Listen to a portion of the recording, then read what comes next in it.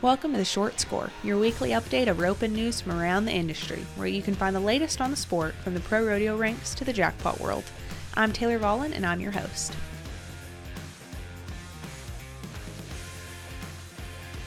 Hey everyone, and welcome back to The Score. It's Taylor Vollen. We are almost to the finish line of the 2023 NFR. Round 8 is officially in the books, which means we have just 2 more rounds left. It almost seems like things keep getting more and more exciting as the end is near. Tonight, we saw a world record time run made by Tyler Wade and Wesley Thorp. T-Wade and Thorp blasted one in 3-3 tonight, taking the round win, of course. They drew the money steer tonight and knew that they had a better chance tonight than they've had all week. And on this episode of The Score, Chelsea Shaper sits down with them to talk about the run, how they felt good about tonight's draw, and how they feel being in world title contention once again. This episode is presented by CSI Saddle Pads. CSI has supported our multimedia coverage of all things team roping for nearly a decade. Their mission is to make sure you and your horse both enjoy riding, which is why they've created the CSI Saddle Pad and continue to educate and communicate with their customers and the horse community. Be a cowboy and a nice guy. Yeah. Sorry, we can't start yet because Tyler is looking at the TikTok comments that are happening on his barrel racing commentary, and that is not a joke. So let's How have you got any? You said you can't start yet, but you're starting. I did start. No, I'm definitely leaving that on there.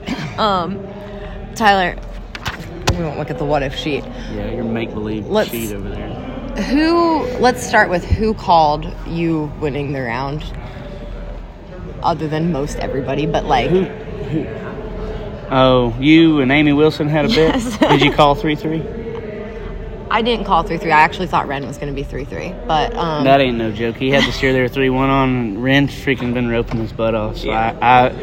Him and Coleman, there's a bunch of guys. You're like, you don't count on nothing. You don't get down there to that victory lap tunnel till the last one goes, because everybody ropes so freaking good nowadays. You don't count nobody out. Did you watch that? I mean, you knew what steer you were going to have. Were you excited about it too? Yes. I've told Wade this before, but we've drawn bad this week, I feel like, the last few, and I've made mistakes. But I've also told him, like, when you draw that steer that you know, like, sometimes that's nerve-wracking too, because it's like that's the one. Like, this is the one to turn it around. It's the one to get the week going. So I dang sure didn't take it lightly. Like, I tried to just do my job and hit the reset button before tonight. I was a lot discouraged after last night, but I just kept telling myself that they still tried to, it fell apart enough last night. It still is putting us in the hunt. We just got to get something going our way. I mean, there's times running out a little bit, and all of a sudden we drew a great steer and kind of got the momentum going our way, going with 2 nights left, and get to go at the end of the round tomorrow night, and hopefully at the as far down as we can the last night. So I think it was the break we needed. You did you see the start you wanted? It looked like I only watched it back once with you just now. Did you pull?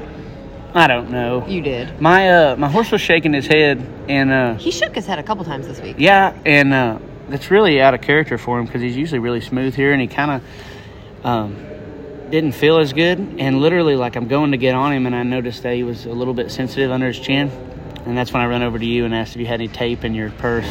Luckily, you had some, and I taped my curb chain up. It was rubbed raw underneath there, and I did all that pulling and all that. He didn't hesitate like he has on the last couple. That was out of character for him because he's dang sure the best one I ever rode, and he's not been bad, but he's dang sure sensitive right there, and maybe that was what turned it around. I'll take credit for it all day long. There you go. Because who has electrical tape in their bag? Yeah, who's got some tape in their camera purse? Bag? Is that a purse or a camera? It's a camera bag. Wesley, what did you see in the run? I just tried to get far down the pin. I get a good start. He had it on him fast and pulled him, opened him up fast. It just allowed it to where, my horse felt really good tonight. He got around him and gave me a fast throw. And I knew it was going to be fast. I didn't know how fast. It was in the middle of the arena, and Tyler's horse always faces good, and I got a good finish. So I knew that we had a shot to dang sure win the round. We looked up and saw 3-3. That's how you want it to feel. You don't want it to feel like you're mashing, trying to do something crazy. I just tried to go through the angles and the process that we've worked on and drew that kind of steer, and it all worked out. Are you guys the kind that have seen those 3-3 runs before a million times in this build? Like, have you watched Chad and Jade's 3-3 here? And Yes, I've seen those runs, but anytime you're trying to make a run like that, it's like next to impossible because things have to go perfect and smooth and everything's got to go your way. So I think it's more being aggressive, being in the right spot, but I don't think you can ever bank on going that fast because you'll skip a step, something that slows down the run to where you can't physically be that fast. So I think anytime you're trying to press or trying to go that fast, it's hard to make that work. Speaking of hard to make work, talk about your celebration and your hat. You can't suck your hat down that far and then expect it just to come right off when you need to tip it to everybody. And it is sucked down so much less far than it used to be as a kid. No. That's my friends at Resistol got this one specially shaped for me a little bit better. But this thing sure sucked down there. I don't want to lose it. How dumb would I look if I just hit myself in the hat on the way out of the box? I've looked really dumb doing a lot of things. You don't want to do that. Did you think about throwing your hat, Wesley? Or did you resist? No, Is there a because fine? I'm the guy that thinks about how do you go get it? You know what I mean? How do you go get the hat? Like, I'm all for throwing it, but I'm like, I don't want to be hatless and be like the guy. I used to wonder that. Like, Cody Old used to throw his hat. I'm like, who got the hat and took it to Cody Old for his interview? But nowadays, that's the things I think about because I used to rope with a hat all the time and got made fun for it. So without one, at the U.S. back in the U.S. days, that had hair everywhere. Well, millions of dollars with no hat on. That's what he did. Yeah. So, you don't. I turned 30, man. You don't throw your hat with this hairline. You know what I mean? Like, it's getting further back there. You don't do that anymore. Wesley's not there yet. I got plenty of hair for everything. I'm good. I got hair. It's getting shorter all the time. Okay, I handed you guys. So for anybody who's never been in the NFR press room, they give us these papers. And one says... These fairy dust sheets? These fairy dust sheets. One has things as they are. One says, what if you don't want to see. Are we just Wesley, you said it so eloquently, you're just going to go make that run and think about the angles the next 2 rounds? Or are we being wildly aggressive the next 2 rounds? It's like one of those deals. It's so hard to go, to plan on being that fast. First thing you have to do is draw good, and then just make the run that you can on that steer. Be aggressive. I think it makes it easy for us because there's nothing like no laying off or like, if we win one check and hold our spot in the average or anything. There's not much second guessing at least going into tomorrow night. So I think it makes the decision easy. Tyler's been trying to get a really good start. I've been trying to get going early enough, getting far down the pin.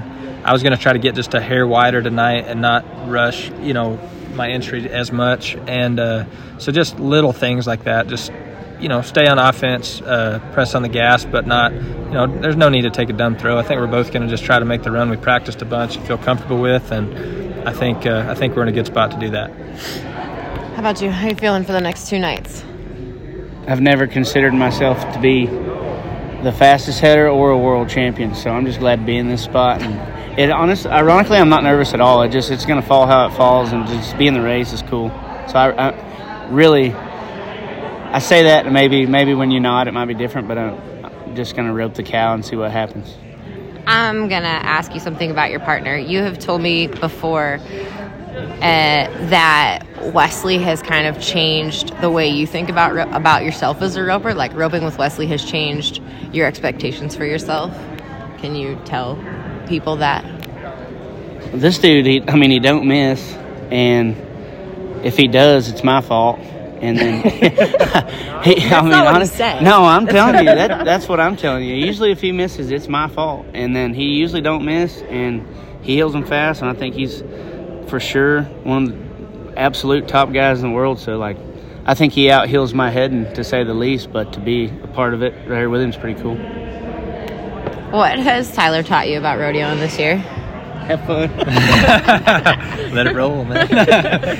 No, I think the best thing, and I had to think about this a lot today because I was really tore up after last night. I wanted to throw my sucker in the dirt, and I wanted to resort to old habits, but I literally just told myself, we did a good job this year of, hey, it only takes one to turn this around. And in the fourth, I literally went back to the situation we were in over the 4th of July. We had a really bad fourth. We were down, and it felt really out of reach. That next good run feels like a long ways away. And literally, it might be 20 hours away. Yeah.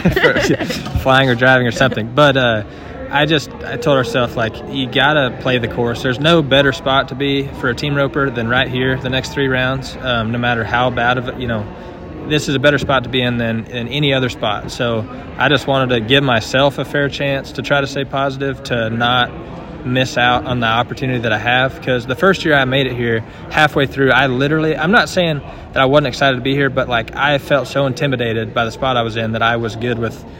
I was so embarrassed I would let somebody else step in and take my place. And this year I just said, I deserve to be here. In a way, I felt like we've been through a lull, and then when we got through it, we had a good attitude the whole summer. And then as soon as we got on a roll, it was the best run I've ever been on. Had the best summer maybe that there's ever had in the Northwest, ever been had. So we made a ton of good runs, and I just felt like I just told myself that, and he's the same way, like his attitude, like we both, get frustrated, but we're always positive, and we don't let it affect our day or around our family or around how we are in general, especially, after a few minutes after we rope. So main thing is just to be ready when the opportunity comes our way, and it's a lot easier to keep the ball rolling. That was awesome. I'm so happy for you guys. Thank you. It'll be fun.